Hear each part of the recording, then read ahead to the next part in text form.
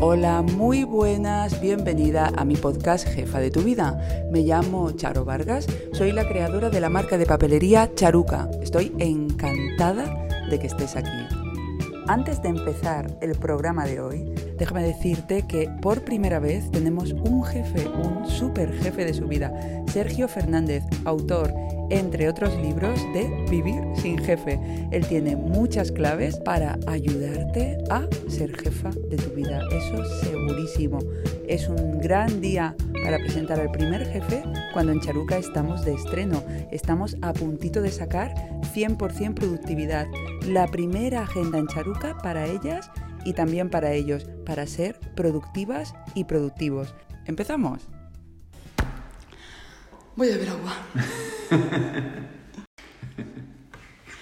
Muy buenos días, empieza el podcast Jefa de tu Vida. Hoy estoy ilusionada, un poquito nerviosa, ya se lo he dicho a Sergio, porque tengo el honor de tener delante a Sergio Fernández. Sergio Fernández tiene una misión que es democratizar el desarrollo personal, hacerlo accesible a todos los bolsillos, sí. ¿Cierto? Yo he estudiado mucho sobre ti, ya verás que vengo preparadísima para la entrevista. Es escritor, conferenciante, tiene libros muchos, Vivir sin Jefe, que para jefas de su vida, futuras jefas de su vida, me parece muy interesante. Vivir sin miedo, vivir con abundancia, más que os dejaré en el blog, porque tú has hecho mucho. Si tengo que decir aquí todo lo que has hecho, tenemos media hora de podcast para hablar de eso, así que no os preocupéis, que os dejo en el blog todos los libros de Sergio, conferencias, máster, seminarios y los links que salgan en el podcast, en este capítulo. Eres fundador del Instituto de Pensamiento Positivo y en vuestro instituto hacéis másters y seminarios como Vivir sin Jefe, Vivir con Abundancia, máster de emprendedores y muchas cosas más. Entrad, jefas, futuras jefas, entrad por favor a pensamientopositivo.org, porque os aseguro que hay mucho valor en esa web. Me parece que hay tanto valor, tantas respuestas, que me pongo nerviosa. O sea, lo estoy viendo y estoy como, si está aquí, si es que está aquí lo que hay que hacer. Y ya eres muy generoso porque tienes muchas cosas en abierto, tienes mucho valor en abierto. Mil gracias, Sergio, por hacerme un hueco, especialmente que un hombre como tú me haga un hueco cuando tú dices que para ser productivo lo primero que tenemos que hacer es sistemáticamente decir no a todo. Y lo suelo hacer, ¿eh? Y me consta que lo haces. Eso hace que sea doblemente especial estos minutos, este tiempo que vamos a compartir. 1.000.000 de gracias. Un placer. Y ahora ya voy a hablar yo menos, vas a empezar a hablar tú. Este programa va a dar claves a mujeres para que sean jefas de su vida. Por eso he pensado que mejor que traer aquí al autor del bestseller Vivir sin Jefe. Vamos a hablar mucho de vivir sin jefe y de cómo nuestras oyentes pueden dar el paso. Seguro que muchas de ellas desean empezar a vivir una vida alineada con su propósito, con sus valores, con un trabajo que les guste. Supongo que a ti como a mí, cuando viene alguien y te dice Sergio, cuánto me has ayudado, no te imaginas cómo ha cambiado mi vida, supongo que te da un subidón, que eso, vamos, sube las defensas, sube la energía y te hace brillar el cutis, ¿no? Pues no lo sé si me pasa todo eso, yo simplemente hago lo que creo que tengo que hacer, si me critican no te creas que me importa mucho y si me admiran tampoco te creas que me importa mucho. Yo hago lo que creo que tengo que hacer y listo. Es como si tú a un árbol le dices, tío, que me alegro de que me des oxígeno y tal, pues el árbol sigue a su rollo y sigue creciendo y haciendo lo que tiene que hacer. Para mí lo importante no es que te digan que está bien o que está mal, porque siempre va a haber gente que le guste y siempre va a haber gente que no le gusta. Creo que para mí el lugar de la felicidad es un lugar interno, es un lugar de estoy haciendo lo que creo que tengo que hacer y si la respuesta a esa pregunta es sí, estoy feliz, al margen de que les guste o no les guste, y si la respuesta es no, no estaré feliz, al margen de que les guste o no les guste. Estás muy elevado, Sergio. Ya la primera pregunta, me llevo un aprendizaje, esto promete. Vamos a seguir. No, pero lo creo de veras, porque al final siempre va a haber gente que le gusta y gente que no. Claro. Entonces, ya está. Yo creo que uno tiene que hacer lo que tiene que hacer. Lo que siente que está bien. Ya está. O sea, al final tú de la vida y al final de cada día, o sea, tú cuando te acuestes hoy por la noche solo te vas a rendir cuentas a ti misma. Quizás si tienes un jefe le tienes que rendir, quizás, no sé, tienes que rendirle cuentas a la sociedad, a una pareja, a una familia, no sé. Pero en sentido estricto, solo te rindes cuentas a ti misma. Y en sentido estricto, cuando te mueras, solo te vas a rendir cuentas a ti. Y tú sabrás si has hecho de esta vida algo significativo o no. Entonces, que te digan que está bien o está mal, a ver, entiéndeme, que para mí es un buen signo que a alguien le guste lo que hago. Que a alguien le haga sentir bien. Y que a alguien le haga sentir bien, y a mí me encanta, o sea, no lo tomes como algo de desprecio ni nada en absoluto. O sea, yo trabajo para que esas personas sean felices, pero que en último término mi motor no viene de ahí. Es lo que trato. No, y está muy bien porque si no dependes tanto de que venga alguien a decirte que le ha hecho... Tú ya sientes que estás aportando un valor, que estás dando un conocimiento y unas herramientas y hasta ahí llega tu función, ¿verdad? Yo pienso que nuestra función en el mundo consiste simplemente en hacer lo que hemos venido a hacer. Simplemente. Entonces, si cada uno de nosotros hace lo que hemos venido a hacer, este mundo funciona. Si el que ha diseñado esta mesa la diseña bien, tú y yo estaremos cómodos y este mundo funciona. Si el que ha hecho la mesa la hace mal, este mundo no funcionará, se romperá, pasarán cosas. Entonces yo creo que al final, si cada uno hace lo que ha venido a hacer, ya está, este mundo funciona. Pero funciona porque cada uno de nosotros individualmente funciona. Y yo creo que esa es la gran pregunta que nos tenemos que hacer. Y es, ¿qué he venido yo a hacer aquí a este planeta? Y en cuanto tenemos la respuesta a esa pregunta, automáticamente es como que todo se encaja, todo funciona, todo va fluido, que en realidad es como deben ir las cosas en este planeta. Es que precisamente una de mis preguntas es que tú dices, y estoy 1000% de acuerdo contigo, en que uno tiene que hacer lo que ha venido a hacer. Pero yo tengo una llamada muy clara, veo que tú también. ¿Qué pasa con estas personas que no sienten esa llamada tan clara? ¿Crees que hay algunos ejercicios para que conecten con eso, para que empiecen a buscar por ahí? Yo creo que lo más importante de la vida suele ser fácil. De otra manera no sería importante, porque en este planeta lo esencial no podría estar escondido. Yo creo que en realidad es algo tan sencillo como escucharte, como asumir, a ver, tan sencillo y tan complicado, pero quiero decir, al final yo lo que creo es que es simplemente una cuestión de decir, a mí qué se me da bien hacer, qué soy yo feliz haciendo y cómo eso puede estar al servicio de los demás. No es lo que a ti te gusta solo, no es lo que los otros necesitan solo, es la mezcla entre lo que yo soy, lo que yo puedo aportar y lo que los otros necesitan. Y entonces en esa mezcla, cuando se unen las dos cosas, en qué soy yo bueno y cómo esto puede estar al servicio de los demás, de ahí aparece esa llamada. Pero el tema es más profundo, porque en realidad muchas personas no sienten que tengan derecho a disfrutar de la abundancia en este mundo. Es como si solo entendiéramos el dinero como consecuencia de sufrir, cuando en realidad, y esto lo explicamos en el seminario Vivir con Abundancia y en el máster de desarrollo personal y en todos nuestros programas, en realidad es exactamente al revés. Es en este planeta al que hemos venido a disfrutar y a gozar, por supuesto que luego tiene sus cosillas, pues un día como hoy llueve y se te mojan los zapatos y tal, pero son cosillas, son minucias. O sea, en el fondo en este planeta hemos venido a gozar y a pasarla bien. ¿Y cuál es la manera que tiene la vida de indicarte que lo estás haciendo bien? Haciendo que no tengas problemas económicos, entre otros. Hay muchas maneras en las que el planeta te puede retribuir, con reconocimiento de los demás, con amor, pero una de ellas es el dinero. Así que el dinero en realidad es una manera que es un símbolo con el que la vida te habla y te está diciendo, estás haciéndolo bien. Entonces, cuando muchas personas dicen, recuperando tu pregunta, oye, es que no encuentro muy bien a qué dedicarme, digo, es algo que te sale bien, que te sale fácil, algo que te gusta hacer, algo que le gusta a los demás, y la consecuencia de todo lo anterior es que económicamente te va bien. ¿Significa esto que te vas a hacer rico? Quizás sí, quizás no, pero económicamente te va a ir bien. O sea, no te vas a levantar con problemas de dinero por la mañana, te vas a levantar con otro tipo de problemas, pero no te vas a levantar con problemas de dinero. Problema añadido, y con esto acabo, que los talentos que la vida nos da, si no los utilizamos, se van poniendo mustios con los años. Es decir, es como si la vida te diera un Ferrari y te dijera, la sal a correr. Pero claro, si tú lo dejas 10 años aparcado, pues ya la llave está oxidada, el aceite, yo que sé, ha goteado y lo ha perdido. No se emperra el motor. Pues le pasarán lo que cosas. viene siendo, se emperra. Entonces el Ferrari llegará un momento que no correrá. Bueno, pues yo creo que a cada uno de nosotros nos pasa lo mismo. La vida nos entrega unos dones, nos entrega unos talentos, y si no los ponemos en funcionamiento es como que no sé, se ponen viejos, es como si no funcionaran. Y entonces, claro, cada día que pasa resulta más complicado, porque luego entra la duda, entra la envidia. La duda es dudar de nuestras propias capacidades, envidiar es en lugar de admirar las nuestras, admirar los de los demás. Creo que la envidia tiene su lado bueno. Yo lo dudo, pero me encantará escuchar tu punto de vista. Pues yo creo que tiene su lado bueno, porque hay personas que tienen dificultad de conectar con su deseo, porque tienen la máquina de desear tan oxidada que no pueden conectar con él. Y hay veces que la envidia es un pilotito de, ostras, esto lo quiero. Y yo creo que de ahí uno puede investigar y uno puede rascar y puede encontrar cosas que desea.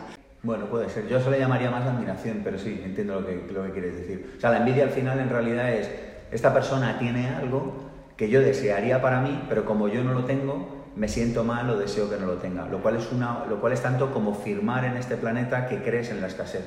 Porque ¿cómo podría ser que alguien tuviera algo y que tú no pudieras tenerlo? Es una cosa como medio rara, o por lo menos de mi punto de vista. Al final se trata simplemente de, ¿estoy dispuesto a hacer el camino o no estoy dispuesto a hacer el camino? Y la pregunta es muy fácil. Y cualquiera de las dos respuestas está bien, porque podría ser que no estuvieras dispuesto a hacer el camino, que no te mereciera la pena, que no te apetece, que no sientes que va contigo, y está genial. pero por lo menos entonces ya tienes claridad, tienes verdad y ya no tienes que envidiar a nadie. Tú hablas de abundancia y escasez, cuando hablas de radioabundancia, de conectar con la frecuencia de la abundancia y de la escasez, y hablas con actuar desde el miedo, desde el amor o desde el miedo. Yo creo que son conceptos muy, muy similares, tanto miedo / escasez como amor / abundancia. Sí.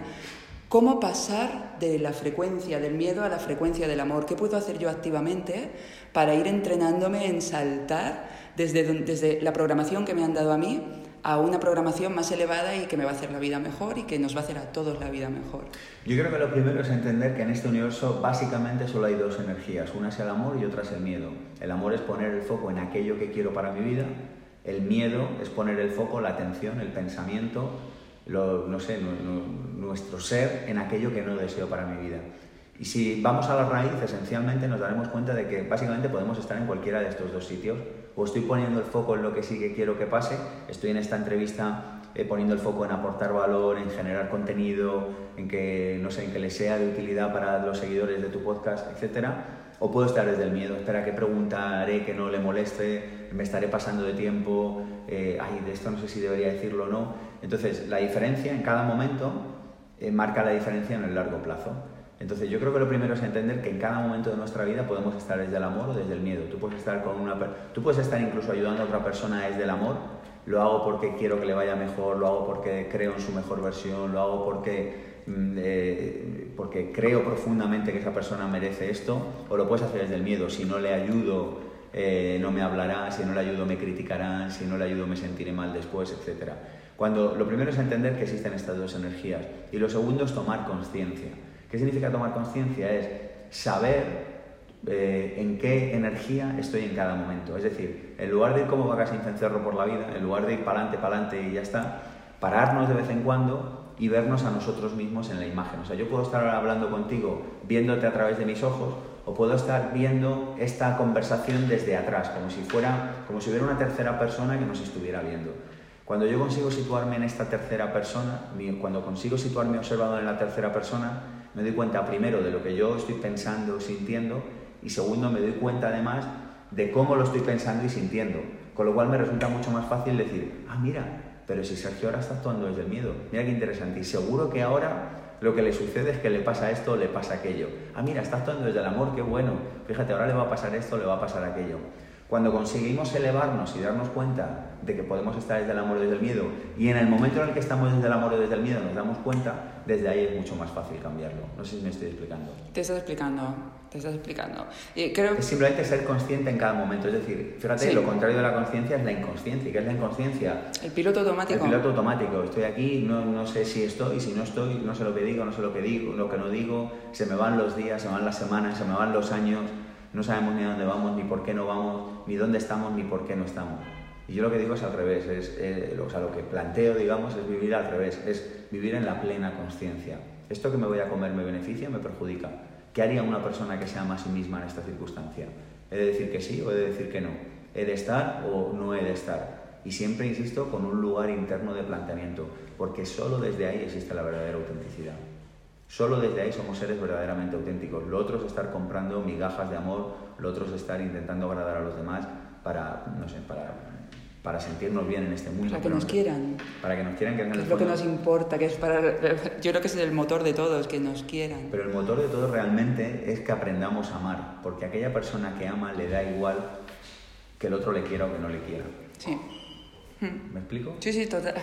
Absolutamente. Al final esta vida va de aprender a amar, si es que no va de otra cosa. ¿Cómo se hace esto? En el mundo profesional, generando valor, con la familia queriéndole, con los amigos estando a su lado, con el planeta Tierra siendo lo más respetuoso posible con el medio ambiente y con el planeta.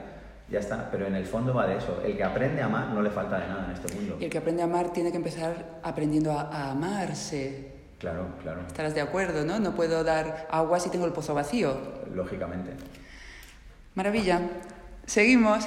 ¿Cómo tienen que ser los jefes de esta nueva era en la que estamos viviendo para que la gente no necesite vivir sin jefe para realizarse? Yo creo que allá donde haya una persona que abuse de otra, que pegue a otra, que malpague a otra, etc., hay una persona que se deja abusar, que se deja pegar, que se deja malpagar.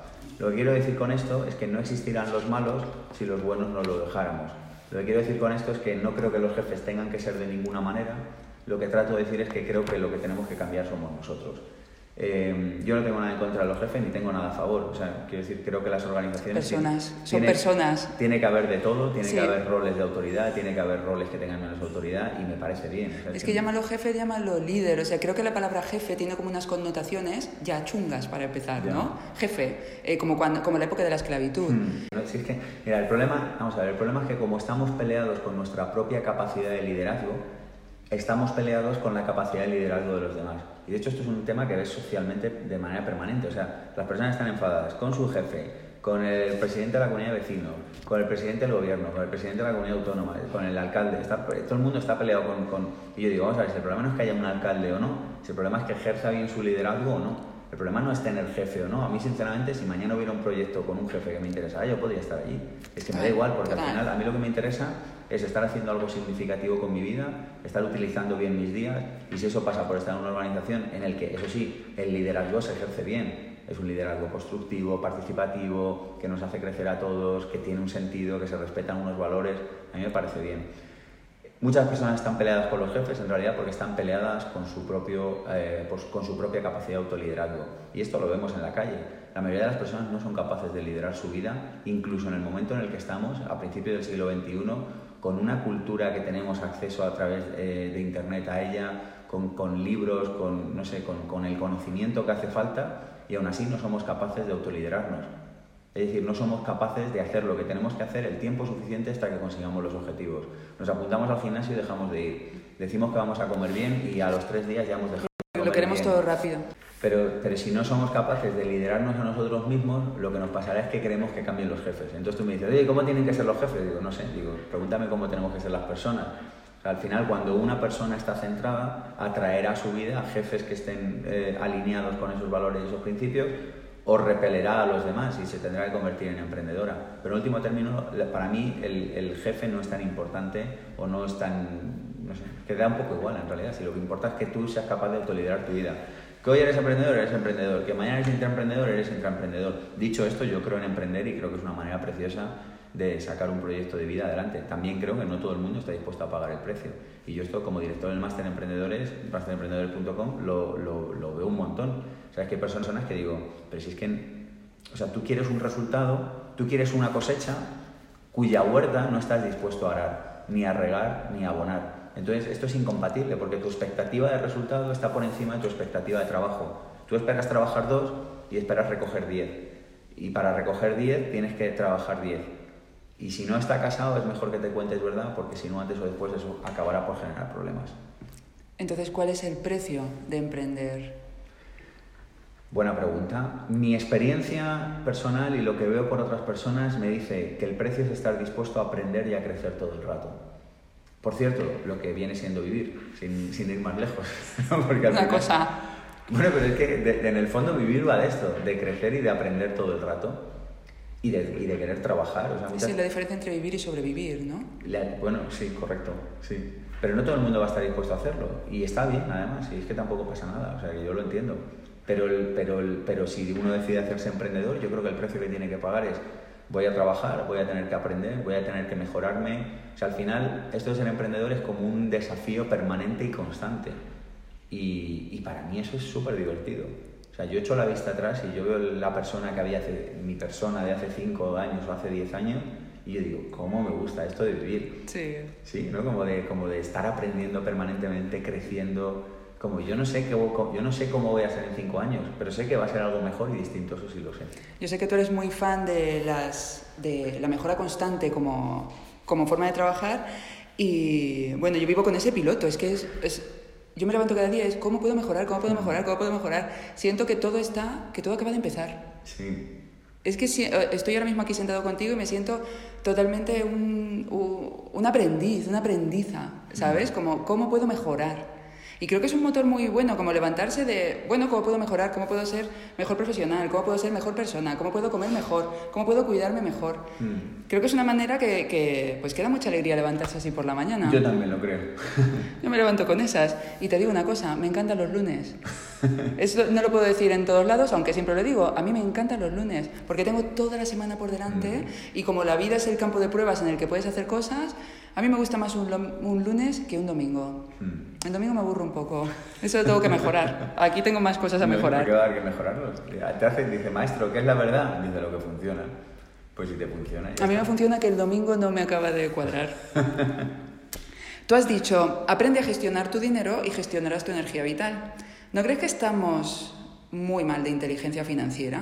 ¿Y por dónde podemos empezar?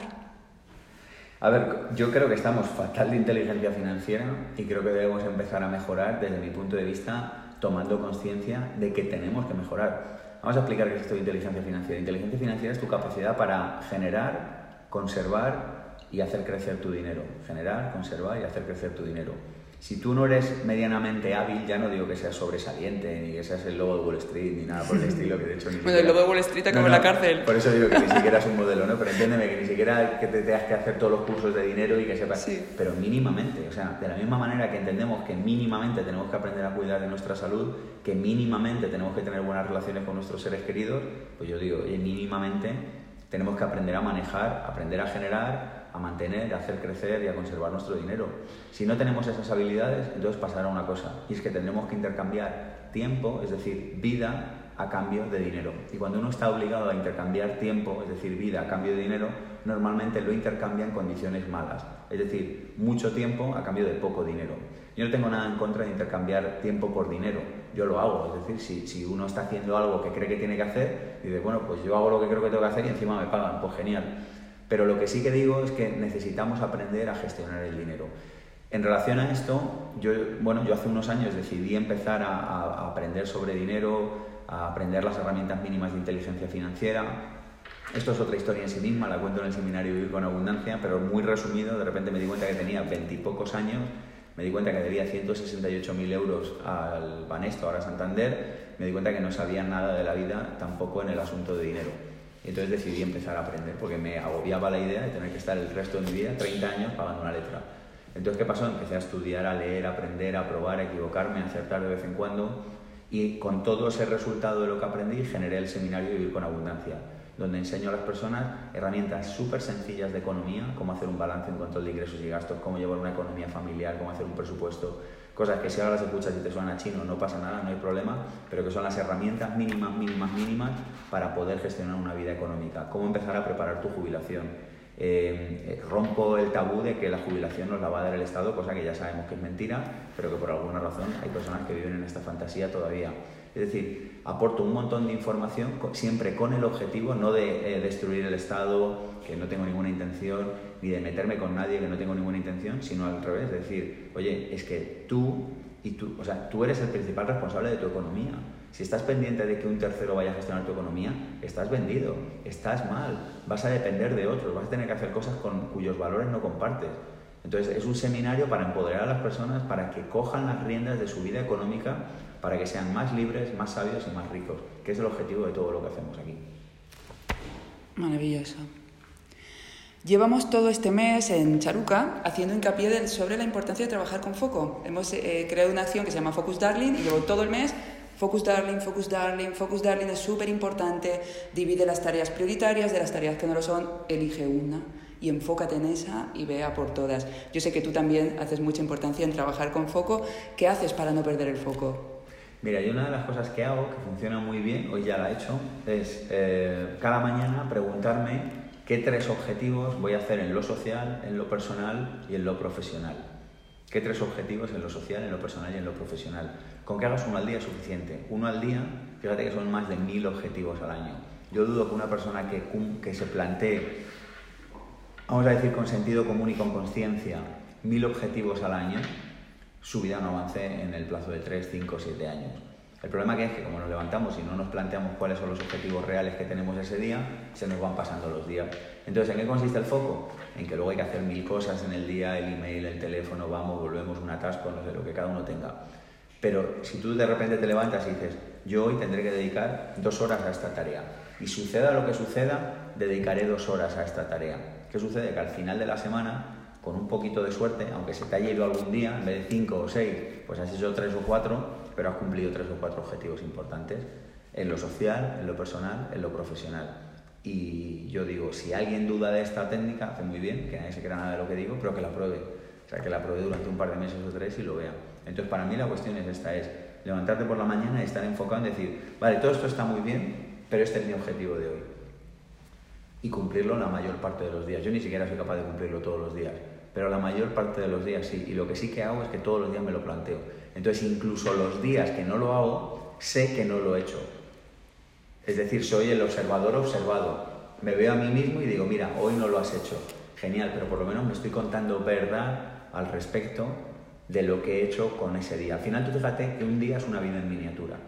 Si tú en una vida te planteas los objetivos en tu juventud, por la mañana, repasas al mediodía la madurez y sigues, claro, si tú en torno a los 40, vamos a decir, o 30 y tantos, o 50 como mucho, llega un momento en el que dices, venga, va, voy a repasar, voy a evaluar a ver qué he hecho. Todavía tienes tiempo de reacción. Igual que en el mediodía de un día. Si tú a las 2 de la tarde dices, pero yo qué estoy haciendo hoy con mi día, y te sientas y dices, ¿sabes cuáles eran mis 3 objetivos? Todavía por la tarde puedes Tienes cumplir. tiempo a remontar. Tienes tiempo. Si te lo planteas por la noche, que es lo que lamentablemente en muchas ocasiones hacemos, que dan las 7 de la tarde y dices, ¿qué he hecho? Y dices, pues no sé, se me ha ido el día, que esto es una expresión que vemos muy a menudo. Se me van los días. Se me ha pasado el día y no he hecho nada. Se me va el día y no he hecho nada, correcto. Pues sí. Eso, si se te va el día y no has hecho nada, muchas veces se te habrá ido la vida y no habrás hecho nada. Entonces llegará un momento en el que te plantearás y dirás, pero yo qué he hecho con este regalo maravilloso que me entregó el planeta Tierra, que es mi vida. Y esa es una pregunta que todos nos vamos a tener que responder antes o después. Y yo creo que solo esa conciencia de muerte nos ayudará a tener mayor lucidez de vida. Yo creo que es importante que sepamos que nuestro tiempo aquí es limitado, que va a ser más limitado del que pensamos, que cuando nos toque irnos... Yo voy a tocar madera para que me quede mucho. Bueno, yo también aspiro a quedarme mucho. Yo quiero vivir muchísimo, tengo mucho que hacer. Pero vivir muchísimo es vivir hoy. O sea, si sí. tú hoy vives muchísimo sí. y mañana vuelves a hacerlo y pasado vuelves a hacerlo, cuando acabes la vida habrás vivido mucho. En realidad es eso. No es otra cosa. Dicho esto, yo también espero estar por aquí durante muchos años. Sí, yo me planteo mínimo 120 o 140. Pero yo contigo. Pero si no llegara, digo, bueno, pues si no llega, yo de momento voy viviendo hoy como si no llegara, ¿sabes? Además, yo pienso que esto de enfocarte y de trabajar con foco te obliga a que pienses en tus prioridades. Y que es fantástico si no tienes claras tus prioridades, hacia dónde vas, hacia ningún sitio. Vas por la vida como pollo sin cabeza. ¿Cuán importante es para ti una buena planificación y cuáles son tus claves para ser productivo? Mira, yo, fíjate, estoy aquí hablando contigo y tengo aquí mi agenda. O sea, yo voy con mi agenda a Una agenda, chicas, mini, esto cabe en el bolsillo de la camisa. Es del tamaño del teléfono, pero en papel, porque para mí resulta mucho más fácil y mucho más cómodo planificarme. Bueno, yo creo profundamente en la planificación. O sea, yo al final, nosotros aquí en el instituto tenemos una reunión todas las semanas, cada uno pone sus objetivos a los demás. Anual y trimestralmente yo hago objetivos y los repaso. No sé, dentro de mis rutinas diarias y semanales incluye una parte de planificación. La diaria te la he dicho, qué 3 objetivos tengo hoy. Trimestralmente repaso también y una vez al año, desde hace muchísimos años, hago una cosa, lo cuento en mi libro Misión Emprender junto con Raymond Samson, que es que a principios de año dedico 2 tardes, 3 tardes, 4 tardes, 1 tarde, no sé, las que sean, da igual, el tiempo que me haga falta. Me cojo y me leo todos los objetivos de los últimos años y veo qué hice y qué no hice, desde tiempos casi inmemoriales. Entonces voy avanzando, por eso cada año me lleva más, voy avanzando hasta que llego al año actual. Entonces digo, vale, genial, este año actual, ¿cómo me ha ido en lo profesional, en lo económico, en lo familiar, en lo personal, en la salud? Y entonces cojo y lo escribo. Entonces digo, pues mira, en la salud ha pasado esto, empecé el año con estos objetivos, acabé con tal, me ha ido bien, me ha ido regular, me ha ido mal. Económico, pues empecé con estos objetivos, ha pasado esto, ha pasado aquello, me ha ido bien, me ha ido regular, me ha ido mal. Y cada año me escribo como si fuera una redacción del colegio.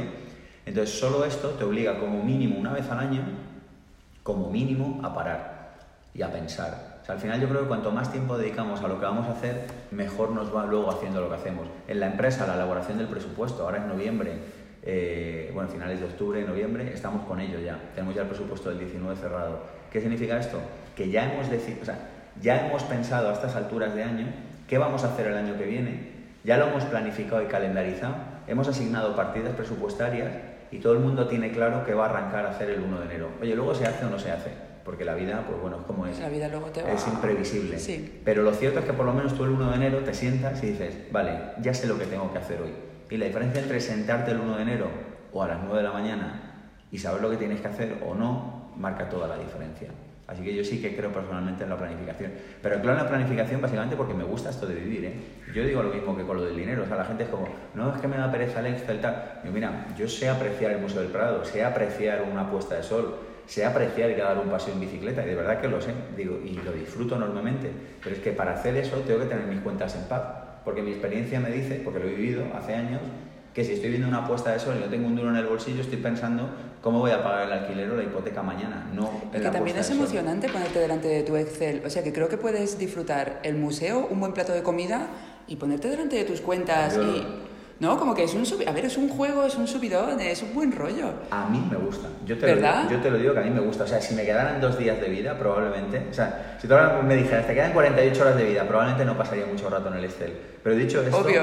Pero dicho esto, cuando lo hago lo disfruto. Pero mira, yo creo que es una cosa casi de que te guste vivir o no. Porque yo al final digo, mira, a mí me toque lo que me toque, me gusta. O sea, oye, mira, tú lo has visto que hoy estamos aquí llenos de cajas, que estamos preparando el seminario. ¿Que hay que mover cajas? Yo soy feliz moviendo cajas. A ver, prefiero escribir un libro. Pero yo digo, ¿qué me toca? O sea, ¿qué me pide la vida hoy? Hoy la vida me pide mover una caja. Yo muevo cajas. Si es que no pasa nada. Y yo creo que no nos damos cuenta de esto. Y con el Excel pasa esto. Que es como, no, es que me da pereza y tal. Ya, pero tienes que hacerlo. Es que da igual que te dé pereza que no. Con lo de la planificación, lo mismo. Es como, es que me da pereza. Pues es que, pues si te da pereza, es como si no te diera pereza. Además, tampoco podemos vivir en una montaña rusa siempre arriba, siempre arriba, siempre arriba. No es... O sea, en la naturaleza no hay nada que no tenga una parte de luz, una parte de sombra. Llueve, sale el sol, caen pedruscos, lo que haga falta, ¿no? Y tienes que estar reconciliado con todo eso, también con estas cosas igual menos divertidas para quien no lo sean, porque repito que para mí tiene hasta su rollo abrirme mis Excel y ver, a ver, ¿cómo van las ventas este año? ¡Ostras! Y lo voy a comparar con el año pasado. No, me voy con el anterior y con el otro. ¡Ostras! ¿Cómo van subiendo? O sea, yo pienso que en todo puedes sacar una parte de emoción, de juego y de aventura. Pues con la planificación lo mismo, es como... Además, mira, planificar para lo que te sirve es para pensar estratégicamente. Y en realidad esto de pensar es que lo hacemos poco, o sea... Porque en realidad, ¿quién se sienta así en una mesa y dice, a ver, voy a pensar sobre este asunto y tal? Y en realidad lo hacemos poco, es como que vamos para arriba, para abajo. No sé, pues cuando uno piensa, suceden cosas. Y cuando paras. Y cuando paras, que es básico también. Cuando paras de hacer. ¿No? Para que, como dicen en la filosofía zen, para que haya algo en un bol tiene que haber un vacío. ¿No? Como crea ese vacío para permitir que vengan cosas, párate a pensar.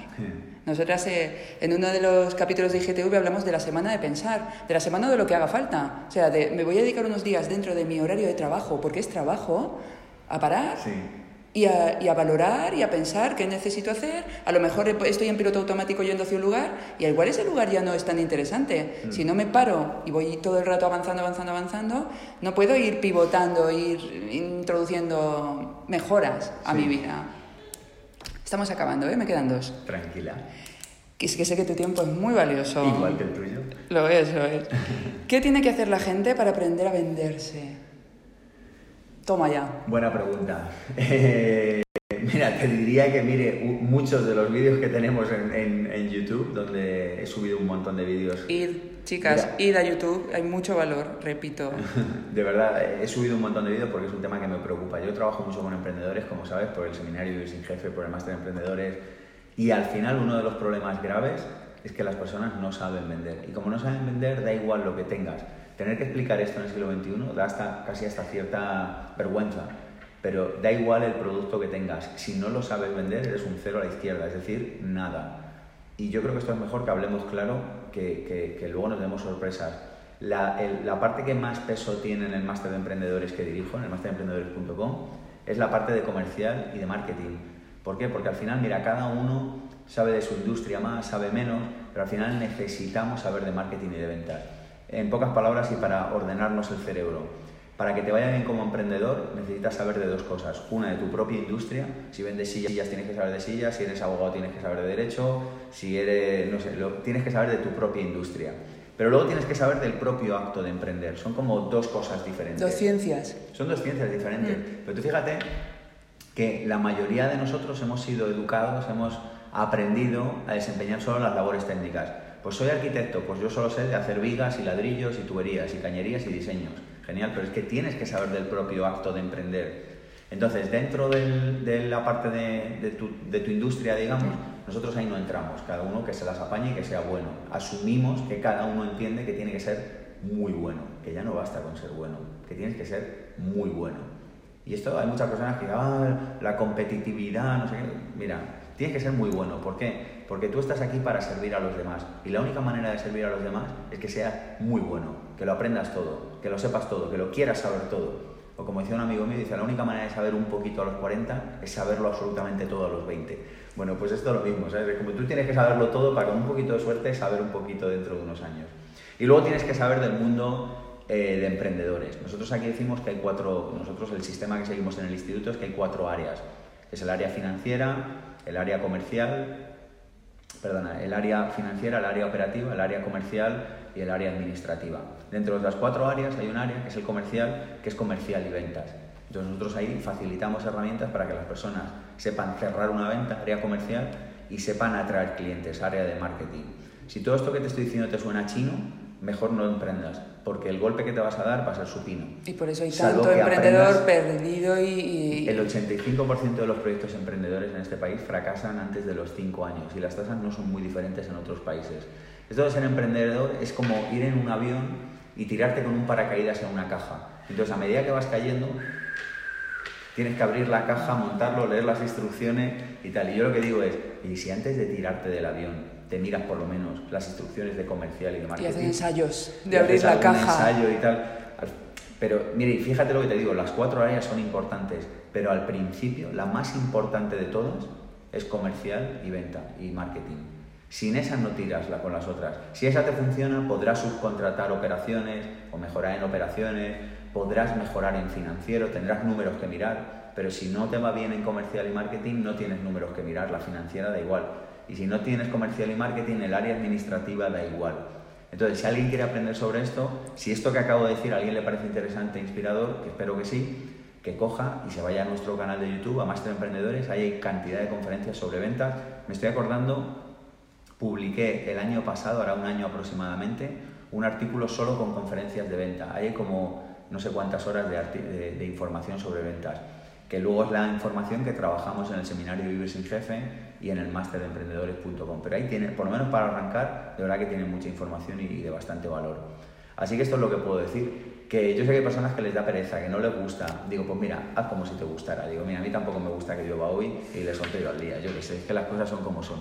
Lo digo a veces un poco porque a veces somos muy... Y que tenemos que madurar, ¿no? ¿No crees que estamos un poco en fase bebé, en fase infantil? Que se dice, mira, pereza, no me gusta. Chico, crece, o sea, madura, ¿no?